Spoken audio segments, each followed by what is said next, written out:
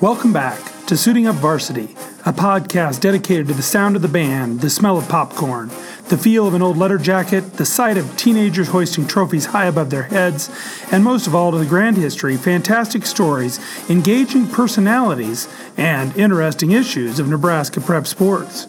Join us as we look back in time at the great moments and topics from a century plus of Nebraska high school athletics. This week, I'm going to pause our time-traveling exploits to get into the weeds on an important topic in the Nebraska high school sports world, a pair of reclassification proposals which were up for votes in the NSAA district meetings this week. A couple proposals that can be pretty revolutionary, I think, and I think make good changes in the way the NSAA runs. Now, don't worry, there'll be several instances of history talk mixed in here because any changes that Nebraska will make will be rooted in the history of how we got here, which is what we talk about every week. These proposals spring from the work of two committees which were formed by the schools of the NSAA to examine two separate but interrelated issues, classification and the Public-Private School Relationships Committee. From the Classification Committee comes a new idea for dividing schools among the classes in football. But as with anything, I would expect that to spread to other sports soon after adoption. We've seen that with things like sub-state and other things where in one sport or one class adopts something and it kind of works its way out to others. It's kind of like the federal democracy laboratory idea where the states come up with an idea and then it slowly builds to nationwide. From the Public and Private Committee comes a new idea about how to determine which schools should be competing against each other in state competitions. Now, I know what you're saying. Yeah, that's classification, right? Yes, the two ideas overlap in several ways. But both proposals, if both proposals make it through the legislative process, they will have to be made to work together. But that's getting a little ahead of our conversation. Let's walk back a little bit first and go through the history of classification in Nebraska for a little perspective.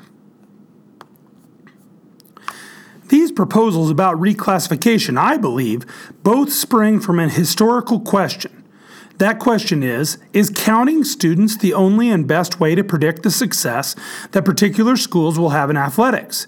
Because the whole idea of classifications is to form a level playing field where each school has roughly an equal chance to win. In a perfect world, in a stable class of 64 teams, after 64 years, every school would have won a single state championship in each sport. Of course, it's not a perfect world, but over lots and lots of years, the championship totals should tend toward that ideal, if we're doing it as well as we can. Does it feel like Nebraska classes are tending toward that? I'll let you answer that, but I think it's clear that some adjustment probably is not out of order.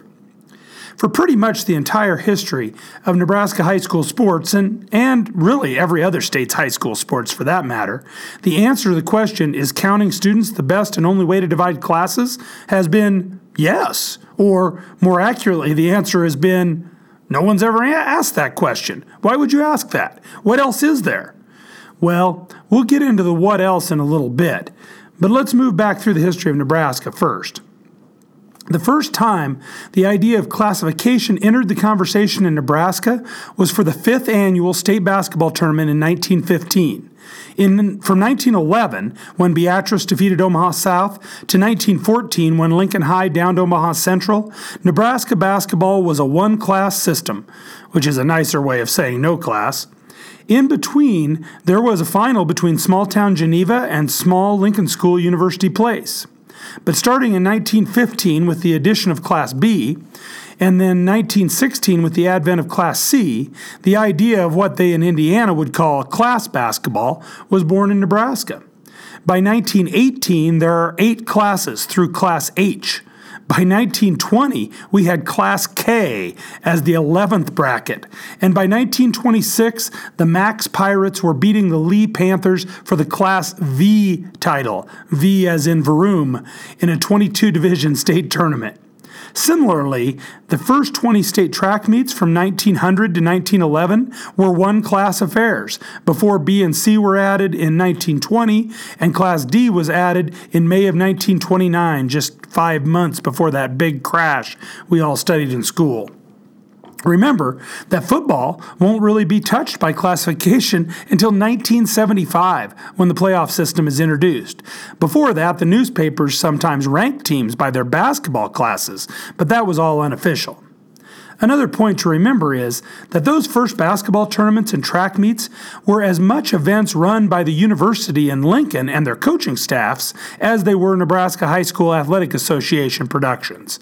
It seems to have been the NU coaching staff that slotted basketball teams into classes for those tournaments in the 1910s and 1920s. They were looking at perceived strength of teams as much as school size. Think of a modern youth basketball tournament director dividing his entries into brackets. That's closer to the system they used in those early state basketball tournaments. The only qualification usually was that you had won half of your regular season games. It is with the advent of district basketball competition in the late 1920s, 1929 I believe, that classes start to be codified by enrollment. At that point, it is decided that the best way to predict athletic team success, which is what one is doing when you divide schools into classes, trying to even out the opportunities for success, is to count students and classify certain ranges of populations together. Of course, in the 20s and 30s through 1970, they were just counting boys. But since Title IX, they have been counting all students. That brings us to one of the new proposals and one of the facets of the first one that's up for vote this week. It is a pretty straightforward return to counting just boys when it comes to football, since it is almost entirely boys that play football. That probably makes a lot of sense, especially at smaller schools where an off-balance ratio of girls to boys could really make it difficult to field an adequate squad size to be competitive in football. The other part of that proposal, though, is a bigger change of thinking in Nebraska classification. The idea is to anchor classes by setting a maximum and minimum number of boys instead of setting a number of teams. In the past, Nebraska has legislated the number of schools that would be in each class, not set a range of biggest to smallest for a class. And then they've just taken however many schools it takes to fit that number. For example, at various times in history, Class A has been defined as the biggest 16 teams, or the biggest 24 teams, or 28 teams, or 32 teams. And then Class B has been the next 32, or 48, or 64, depending on what era of Nebraska sports you're talking about. And so on through the other classes. The enrollment size of the largest school or the smallest school in the class then has not been set. Instead, it depended on which school's enrollment just happened to fall on the lucky or unlucky number when counting schools from biggest to smallest. Two schools of the same size could arbitrarily be split by a tiebreaker into two different classes. This was and is done to make the class sizes easy to deal with in the postseason brackets. Notice the evenness of the numbers I mentioned before. But it sometimes created big spreads between the largest and smallest schools in a class, especially as enrollment shifted over the years. What sounded like a good number of schools in one year could 10 years later create a spread where sometimes the smallest school was 4 or 4.5 times smaller than the biggest school. In the past, Nebraska's answer to that has been to change the number of teams in the classes, to reset that. This year, however, they are, for the first time I believe, looking at setting a top and bottom enrollment number to keep the ratio between biggest and smallest under control, knowing that they will sometimes have odd numbers of teams to deal with in classes, and that maybe a class could shrink as teams fall out of that range and another class could grow. But they like the idea that they can control the ratio between the schools. Now that sounds pretty logical. And last spring, when I found out that my athletic director at my school was on that committee, I started looking at the enrollment numbers in Nebraska to see if there were some obvious cut points, hoping to maybe arm her with some statistics that might help her and her committee with their work. So I started looking at the enrollment numbers and trying to gauge at what point size became a really big advantage. You know, was it when the biggest school in the class was twice as big as you were, or when they became 3 times, or 3.5 times, or 4 times?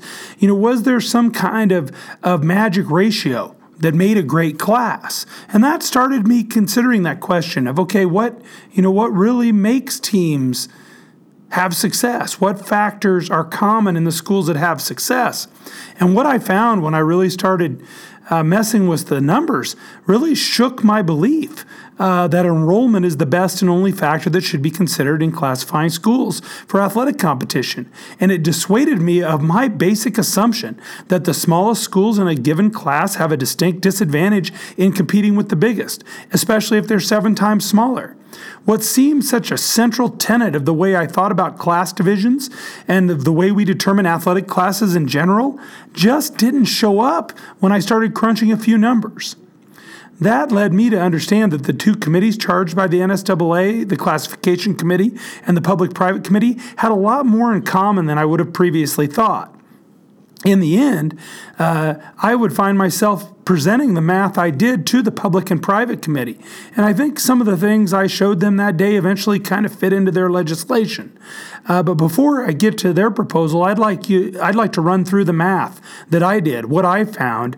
I'll actually share the Google Slides I have that have my charts and graphs on our Facebook page, facebook.com/suitingupvarsity. If you're interested in taking a look at those, sometimes it's easier to understand if you can see them represented in pictures, and follow along if you want. And remember, I warned you that we'd be getting into the weeds a little bit here.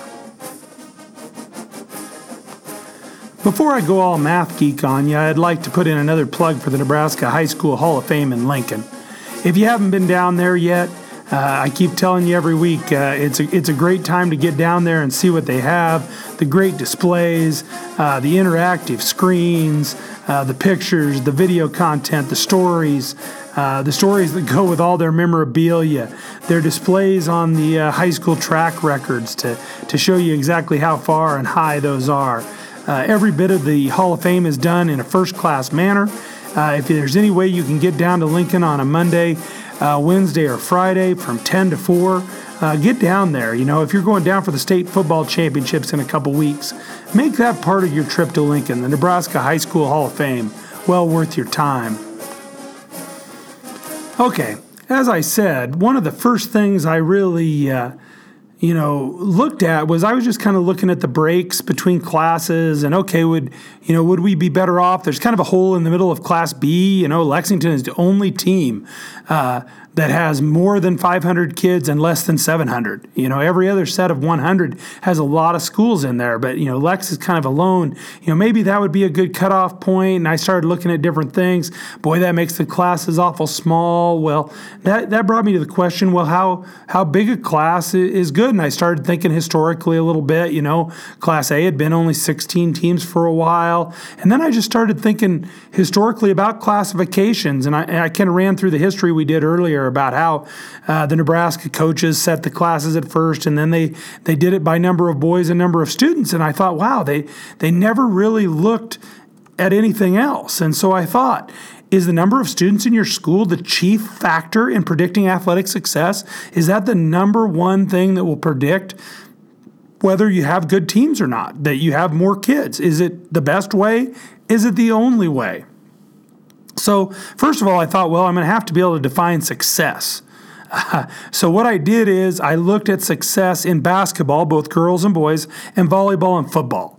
That kind of limited it for me so I could deal with the data a little bit. And I thought, well, these are the sports that draw a lot of attention. When people complain that a classification system is wrong or that private schools should be classified in different ways, they often point to success in those sports. It also helped me that they have similar classification setups. They're all 6-class sports in the NSAA. They all have end-of-the-season state tournaments, so I could kind of go by, did you make it to the round of 8? Did you make it to the semifinals? Did you make it to the final? Did you win a championship? They have a pretty good representation of successful athletic programs. I mean, when we think of schools that are good at athletics, we think of teams that succeed in basketball, volleyball, and football, and they're offered by almost all schools of all sizes. So I looked at that, and I came up with a point formula, kind of arbitrarily, 10 points for a state championship, 8 points for a runner-up, 6 for making the semifinals, and 4 for the quarterfinals. And I went ahead and punched that all into a database, which took a little while. But with me, that's kind of a labor of love. I like looking back to see who the winners were. It's amazing how quick you forget them.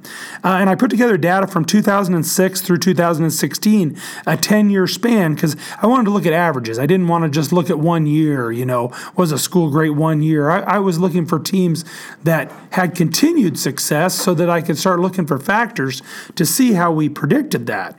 And what I found is that the average in the state was 17 points over a 5-year span.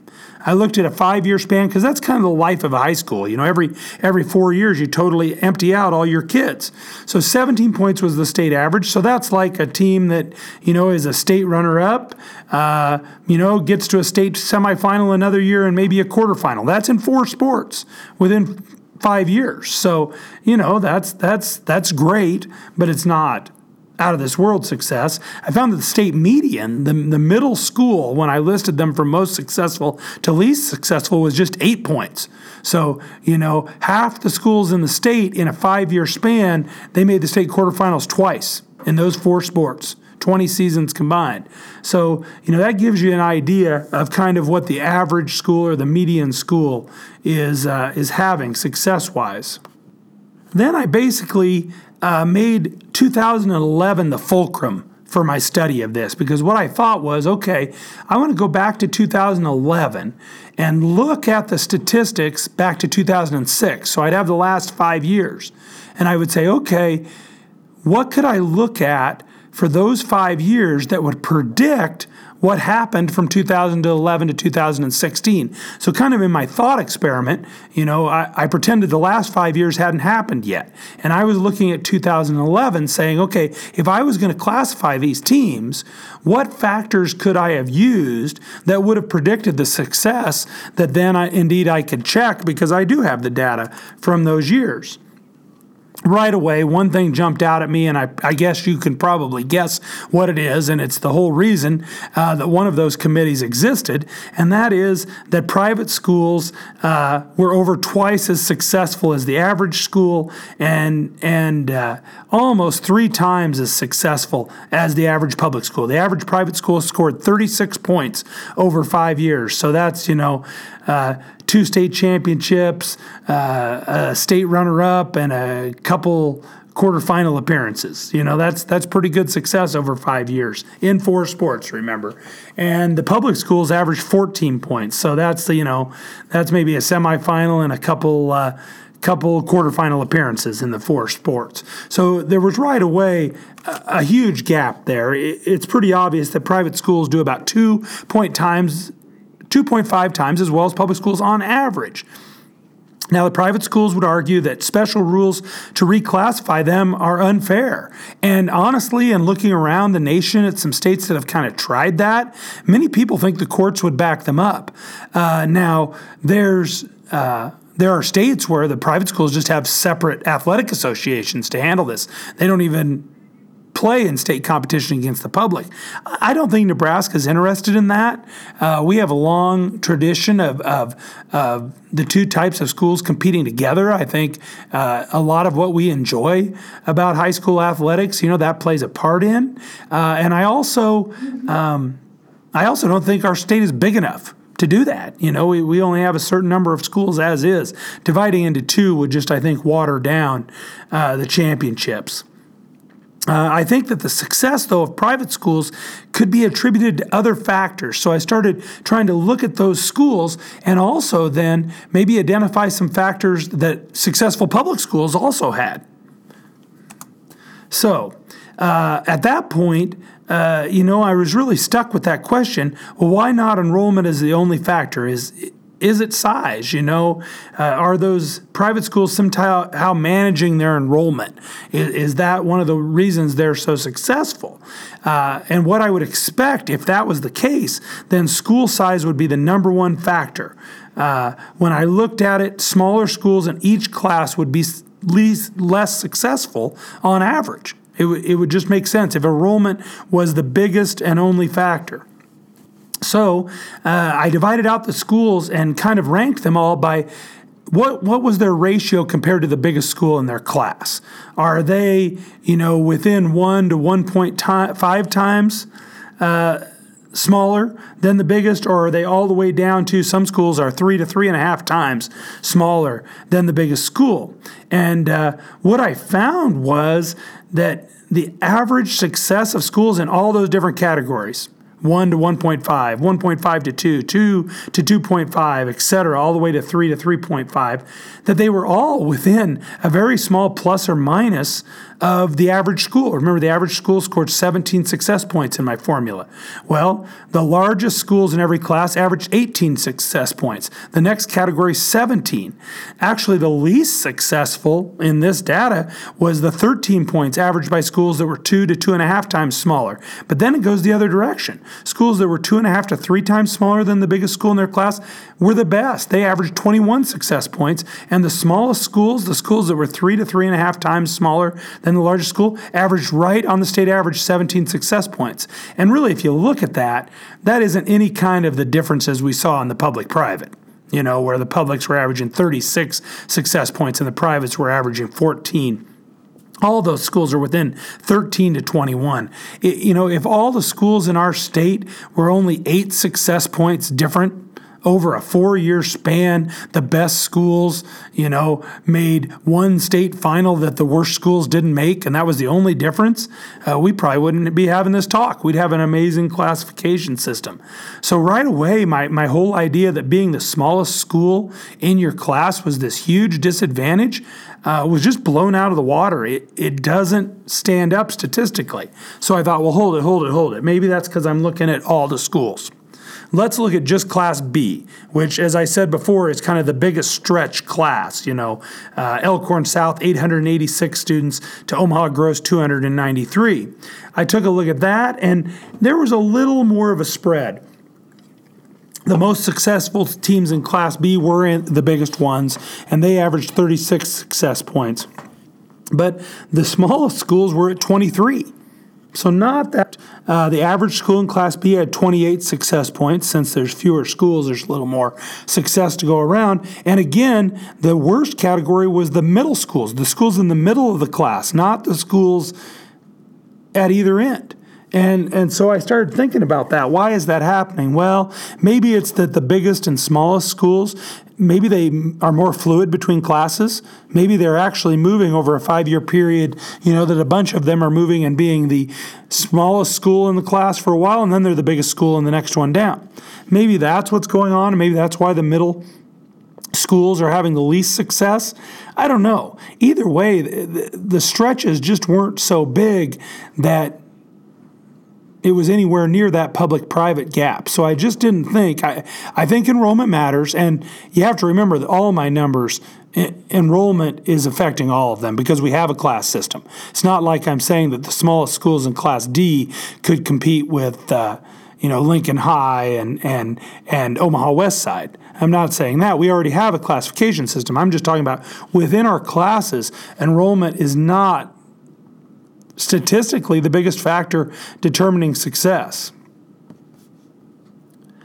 Okay, so now that kind of my whole paradigm of how you would predict success amongst teams was kind of blown out of the water by those numbers, I started looking around and saying, okay, what else? Remember that question from earlier? What other factors could you use to predict success? And because they predict success, use them for classifications. So I thought, well, let's look around the nation. Maybe other high school associations are doing things a little different. And the first thing I thought is, okay, I want to look for states that are similar to Nebraska in terms of size, number of schools, and population density. So, I hit the geography websites a little bit. And I came up with 4 states: Kansas, New Mexico, Maine, and Oklahoma. Now, I especially like that Kansas and Oklahoma were on that list because they fit with Nebraska culturally too. So I started looking around their association websites to see how their classification systems work.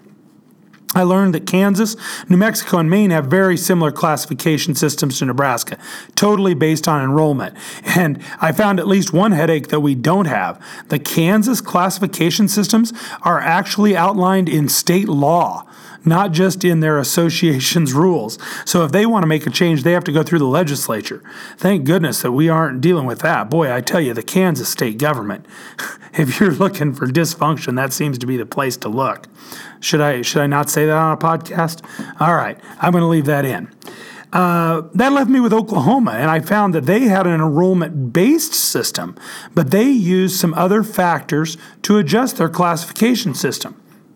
They actually have a rule where they have 4 factors, and if your school meets 3 of these, then you move up a class. First factor, this is definitely pointed at private schools. It would be in Nebraska. It says, can you restrict enrollment? Can you turn away kids that live in your school area? Well, in Nebraska, private schools are the only ones that do that. Now, Oklahoma actually has some magnet schools and some charter schools that have that ability too. So that's why they have that rule. In Nebraska, I don't see that being workable. But remember, it's only one of 4 factors, and you just have to meet 3 of these in Oklahoma. Factor number 2 is your population of free and reduced lunch, federal free and reduced lunch kids, is it below 25% of your population? I wondered where they get the 25% number. A little searching on the internet, pretty quickly that is obviously the federal standard for a poverty school. If you have more than 25%, you count as a poverty school for the federal government. Factor 3, have you had 50% enrollment growth over 3 years? I think Oklahoma has maybe had some schools growing faster than Nebraska. When I started thinking about that for Nebraska, I realized, boy, there can't be very many schools that would even fit into that one. And then the 4th factor, are you within 15 miles of a big school? And they rank that as a school of 600 or more because that was one of their classification cutoffs. And I thought, yeah, I'm kind of interested in looking at that because, I get the feeling when we talk now a lot about success at the high school level, we talk about youth feeder programs, and I just think it's an advantage to be a smaller school in an area that has more youth sports opportunities because there's a bigger school around, as opposed to being a smaller school the same size out in the middle of nowhere where your kids can only compete against your kids. So I thought, yeah, that makes sense for Nebraska. I want to look at that. And then they also had a trigger where a team from a school, a team in an individual sport, would move up a class anytime it plays in the state quarterfinals 3 times in a 5-year span. So if your baseball team was a powerhouse, they might move up a class while your football and basketball and track teams stayed down in the other class. So that was the Oklahoma system, and it gave me some things that I could then look at in Nebraska. So I started with those Oklahoma factors and the ideas they kind of brought up in my brain. The first question I asked, okay, does the number of free and reduced lunch kids you have, the percentage you have, help predict athletic success? And it became pretty obvious very quickly, yes, it does in Nebraska. My numbers looked very similar to that huge gap we had between private and public schools. Except now I was talking about a factor that didn't just point to private schools, because not all private schools are below that 25% ratio. Some of them are above. And but what it turned out is the schools that were below 25% had success ratios way up above 30, where again, remember the average school was at 17, and the schools that had the other percentages were actually pretty even. They averaged 12, 11, and 10 success points. So from 33 to a 10 to 12 ratio, that was a pretty obvious advantage. I thought that's something I could point to predict success. Looking at 2011, I could say, okay, if your free and reduced lunch is below 25%, I bet you're going to have success over the next 5 years, and I would be right more often than I was wrong. Now, there were a few schools that were masked in the federal stats, and that was because either their free and reduced lunch percentage was way high or way low, and the federal government didn't want to identify that, hey, every kid here is on free and reduced lunch, or no kids here are on free or reduced lunch. But it was pretty easy by knowing the schools in Nebraska to figure out which ones were masked but probably very low and which ones were masked but probably very high. And they fit right in with those averages. The masked but very low were very, very, but probably low were very, very successful, and the masked but probably high were not successful. So I thought I was on to something there. So I thought I'd look at football in particular to make sure it held there, because I think a lot of times we think of enrollment as especially affecting football. You've got to have a squad size. You've got to have enough boys to be able to compete there. And what I found was that maybe in football it even predicted better, that the schools with low poverty were much more successful with the schools that had higher levels of poverty in their school. So with one factor down, I thought, there's something else that could be used in classification, and I think Oklahoma is kind of on the right track. To think of it this way, you've probably seen this statistic in the papers. It's been talked about a lot. How private schools in Nebraska, who are 15% of the total schools, have won 37% of the state championships. Compare that to this. Very similar statistic. Schools that are below the 25% free and reduced lunch, whether they're public or private, make up 29% of the total schools, but have won 60% of the state titles. 60% of the state titles won by these low poverty schools. I think that points to the fact that looking at a poverty rate at a school is even a better way to identify success than public-private. And I think a much fairer way, because there are certainly some private schools that, because of the mission they take on, are dealing with a much more tough clientele to have athletic success. I think it's much more fair. Okay, so I decided with one successful examination to look at the Oklahoma rule about being within 15 miles of a 600-plus school. Now, I just stuck with Oklahoma's 600 because, okay, that gave me something to stick to. I knew they had picked it because one of their classifications cut off there. In Nebraska, that would be about halfway through Class B, as I said. So it didn't work as well, but it gave me a number to look at to see if that radius had anything to do. And it did. Schools inside such a radius are twice as successful as the average school. And schools that are inside there are 1/3 less successful than the average. So being inside a radius with a larger school seems to be a way to predict athletic success. So then I looked at the next Oklahoma factor, which was, does growing by 50%, I think it was within a 4-year range, I think I might have used my 5-year range, does, astronomical growth lead to success? And my numbers said yes. The schools in Nebraska that were growing that fast were having twice the success as average, and the schools that were shrinking that fast were having almost no success. On the other hand, though, when I looked at the number of schools that was affecting, there was really only one school in Nebraska that was growing at over 50%. And I think maybe that was Elkhorn South. And there was only 2 that were shrinking at that rate. So really, most schools in Nebraska fit into, they're either shrinking slowly from 0 to 25% or growing slowly from 0 to 25%. And so really, even though that is a measure that shows success, it's just not going to tell us much in Nebraska. We don't have a lot of schools booming or busting that fast. So then I thought, well, those things kind of work. Are there other factors maybe that Oklahoma doesn't include that I should look at? So I thought of a couple things. I thought of a percentage of special education students, but I couldn't quickly find that data, so I kind of set that aside. And then I thought, well, what about how wealthy you are in valuation? We fund our public schools in Nebraska by property taxes. So what if I looked at how much valuation do you have per student? Does that lead you to athletic success? I thought, okay, what about relationship with other schools in your community? We've already seen that this radius matters if you're within 15 miles, but is it an idea that being the biggest school in the community is an advantage, or maybe being the smallest, or being in the middle? So I thought I'd look at some relationships between schools and see if that predicted success. And the other thing I looked at was what a lot of people point at.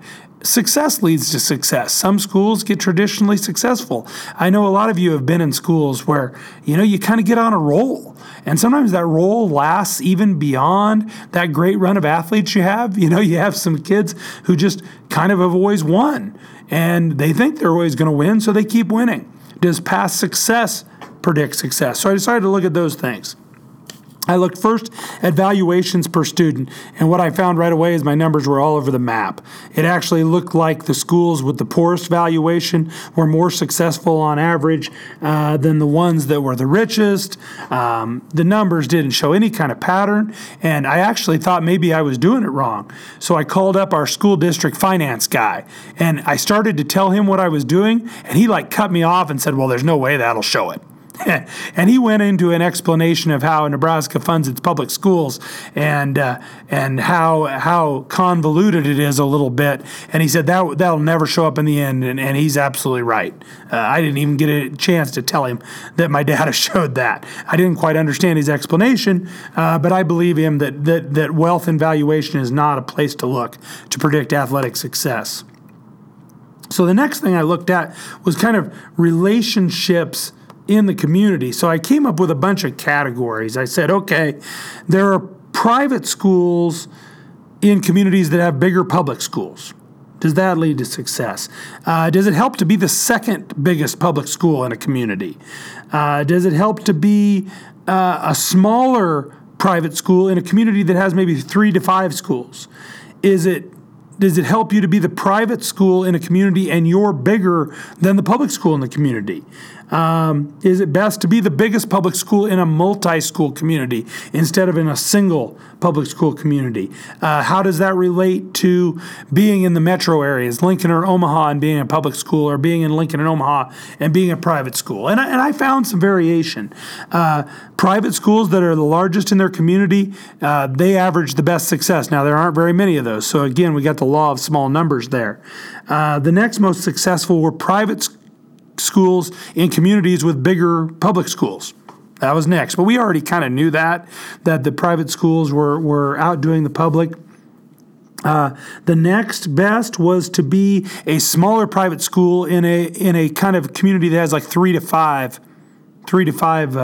schools in it, like a Grand Island or a Lincoln. Well, not Lincoln, I guess.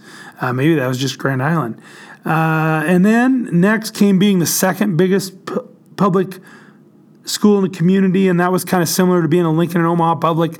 Yeah, there were definitely something there, but as I started to look at it, I thought, well, how would you ever legislate that? How would you ever write that out? How would you ever come up with a formula to predict success? So I think probably the whole idea of the 15-mile radius states that much simpler and much better than this idea of shared communities. Then finally, I looked at past athletic success. So basically, I just looked at the numbers from 2006 to 2011 and said, okay, if you were a successful school in that era, were you more likely to be a successful school in the next 5 years? If you won the last 5 years, are you likely to win again? And those numbers are probably the cleanest numbers I've had.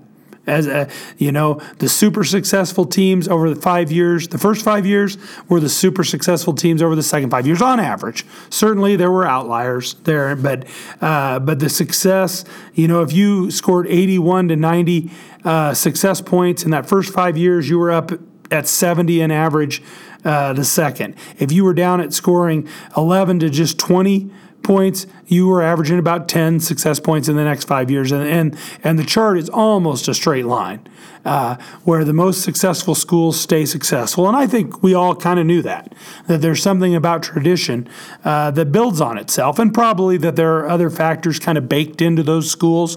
Like, schools will point to, hey, we have a coaching staff we think is doing a great job. We have youth programs. We have a supportive community. All those things that are baked in, and they show, and they can be used to classify, I believe, and to make classifications more fair. I double-checked it in football because, again, we kind of tend to think that that football success really depends on enrollment. You got to have the numbers. I myself have been known to say it takes an army to be successful in football. You need lots of people who are willing to do little jobs, and maybe never even get on the field. Those guys who practice and don't ever play, they're important in all sports, but especially important in football. Well, the data on past success to future success fits exactly on the chart in football. The more successful you were in the last 5 years, the more successful I can predict you will be on average over the next 5 years. I thought of some other things I might check, like percentage of ELL students. Again, that data wasn't easy for me to get. Roster sizes. I think some of you saw the pictures the other day from the Class B playoff game where Elkhorn South had, it looked like 100 guys on the sideline, and Aurora, it looked like barely had a second 11 over on the sideline. But I don't know how you could legislate that. I think it would be too easy for the schools to manipulate. I think you would be building in maybe some incentives to cut kids, which is not what we want in high school sports. I also thought, okay, do you want to measure success in all sports? And I thought, yeah, you probably do, but I don't have time to punch in all that data. But I really feel strongly that the data would hold out if you did all sports instead of just the 4 I did. And then finally, I thought, well, do you need to look at the number of sports offered by a school compared to others in a class? If an enrollment is important, and then if you're dividing it up between 3 teams at your school and somebody you're competing against in that winter season is only dividing it up into 1 team, it would seem like they have an advantage. I couldn't quite figure out how to test that, but that's an idea that I think is out there. But it left me with some things that I definitely learned. I think I can point at 4 things that definitely predict success in Nebraska. Enrollment. I can't eliminate that because we have a class system. I don't think anybody here is thinking we should just go to a 1-class system. But I think also you can look at that free and reduced lunch percentage, that predicts success, and that can be used. And that's kind of a hidden factor. And maybe that's, the factor that we're seeing sometimes and we don't know what label to put on it, so we call it different things, whether it's public-private or suburban city or whatever we want to call it. I think that poverty factor is something that can be put in a number, can be evaluated fairly, and can be used to classify teams. Proximity to larger schools. I think it's pretty obvious that that's an advantage on average. Again, not every team. It doesn't work for every school, but on average it does, and so it can be used. And then I think the biggest one, past success produces future success. And when I got a chance to talk to that public-private school committee, I said, I think you can do something where maybe you begin by filtering your basic enrollment, and then you look at, okay, who has the low poverty advantage? Who has that 15-mile radius advantage?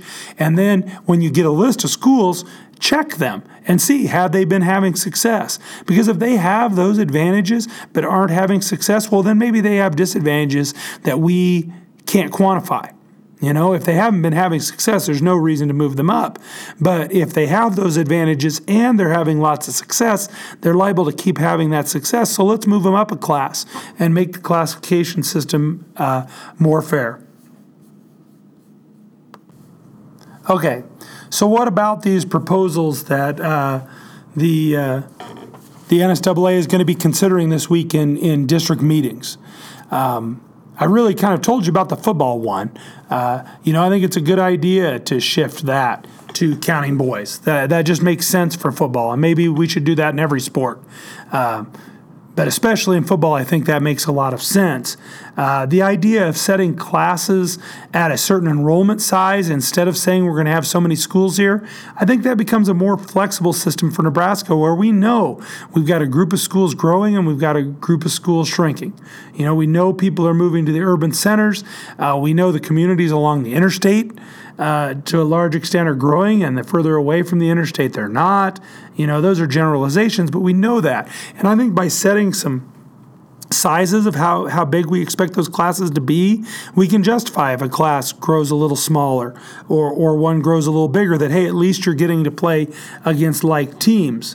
But then that brings us to what the public-private school committee came up with. And remember, these people, that was not a committee I think a lot of people were volunteering to be on. I hadn't really thought about it till I went over to kind of show them my math that day. And Dr. Tenneper opened the meeting by telling them that he had gotten as many angry phone calls about public-private school from both sides as he had about the gender locker room situation. Remember when that was kind of blowing up? And there are people in Nebraska who would be upset about that. He said the private and public school calls were just as heated, sometimes as nasty. And I really thought, wow, this committee, you guys are putting yourself out there. So what I'd like to do is do my best here to explain the proposal they came up with, though I have to admit that sometimes NSAA legislation is not written in the clearest formats. So I'm going to try to make that clear. One thing that I really like is that in almost every district, the proposal is officially submitted by a pair of the committee members, where one is from a public school and one is from a private institution. For example, in District 1, the idea carries the names of Tim Allward of Lincoln Pius and Ryan Rue of Norris. And I just think that's a great idea. In the districts where maybe there wasn't a private school member on the committee, they at least have two different, a big and a small school committee member proposing that. And I think this is a sensitive subject, so I think they're smart doing that. Okay, here we go. This is the Public-Private Committee's formula for classifying schools on factors beyond just enrollment.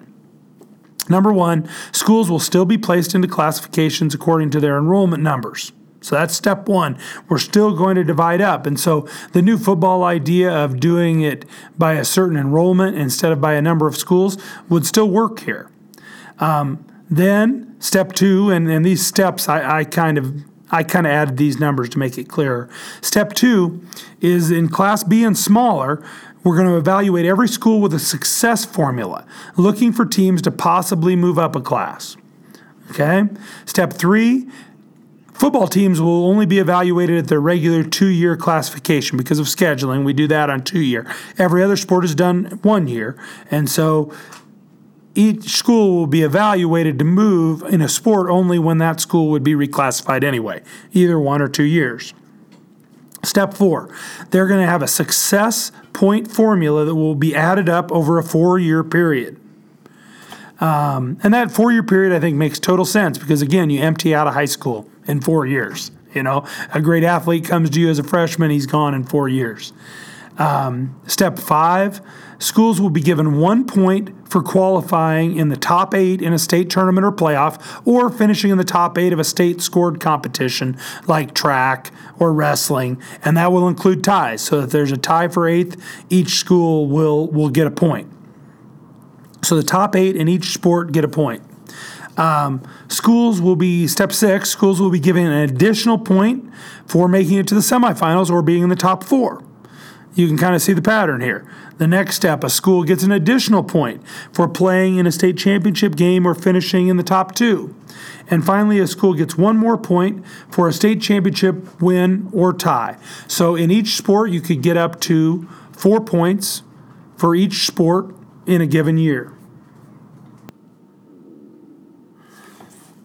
Past success then becomes kind of the trigger mechanism of this new classification system. And they'll add up each school's points, how successful they are, and when a school gets to 10 within 4 years, now, by this rule, they would start next year.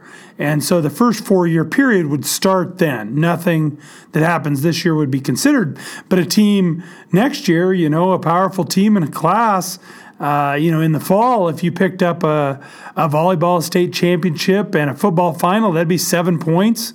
Finish in the top 8 at boys and girls cross country, and you'd be at 10 points. And so starting the year after, they'd take a look and say, okay, you're at 10 points now. That wouldn't send them straight up. That just would trigger time to look at some of the other factors. If by the way, they were looking at a co-op school, they said they would look at the demographics, because the next steps are going to be about demographics of a school. They'd look at the demographics of the largest school in the co-op. Okay, so let's say a school triggers that 10-point number, that they've had enough success that now we're going to look at them. So Then they would continue to add to their points. A school receives 1 point if it's within that 50-mile radius. Now, they've changed the number to 850, which totally makes sense in Nebraska because that is kind of the number at the division between Class A and Class B. Now, that number moves a little bit, but that's about where it is usually. A school would get 1 point for being in that radius. If the school is under 15% federal free and reduced lunch. So they moved that marker a little bit. If they're under 15%, they get another point. So if they were already at 11 after that success I described, that would be just in the fall alone. They could get to 10 already. So you can see that some schools would get there. If they're under 15%, they get another point. So they could have picked up 2 more already. They could be at 13. Now, a school that's found to be over 40% of free or reduced lunch would actually have a point deducted. So even if they're having success, if they're a high poverty school, they would still have that point taken away. Which makes sense with the stats I've seen as far as predicting future success. Then they had the numbers on special education, so they added that. I wondered if that wouldn't show success, and I think they've determined that it does. So if you are under a 10% special education enrollment, that's another point. So a school that picked up all 3 of those points could be at 14 maybe now. And if a school is over 30% special education, then they would have a point deducted. Okay, now that's the end of the adding up points. So you can see even a school with a state championship, a runner-up, and 2 top 8 finishes would only be at 14. And the number they say to move up is 19. So you're talking about a school that's going to have to win maybe a couple championships, which would give them 8 points, and a runner-up finish for 3. They pretty much have to get to 16 and then have those other 3 factor points added in to move up a class. I'm not sure. I'm not sure how often that's going to be triggered. I think that's a high level, but we'll see. Maybe for another week, I'll take a look at a couple possible schools and see if they would have gotten there. If a school was already moving up because of enrollment when they triggered the 19, they wouldn't move up 2 classes. If a school was moving down after a 4-year period where they triggered the 19, then they would move down and then move right back up to where they had been. I think it's a novel approach. I think it approaches what people have been complaining about with some schools winning so much that maybe they belong in a larger class. I'm not sure how often it would be triggered. To finish up, I just want to kind of quote the committee on the pros and cons they see from the system. Pros, they say the NSAA board appointed them, the committee, to look at the private-public issue to determine whether there were measurable reasons for the higher percentage of championships won by non-public school, and if so, were there appropriate ways to address the matter. The committee was charged with trying to identify advantages and disadvantages, particular to public schools and private schools alike. And I think that's important. I think that's a very Nebraskan way to look at this, and recognizing that some public schools enjoyed elevated levels of ongoing success as well, and find a way to categorize that. The committee was sensitive to not strictly penalize schools for being successful, but rather to use success as a benchmark to identify schools and then explore whether they had some other unseen factors that were different from just enrollment that justified moving them up.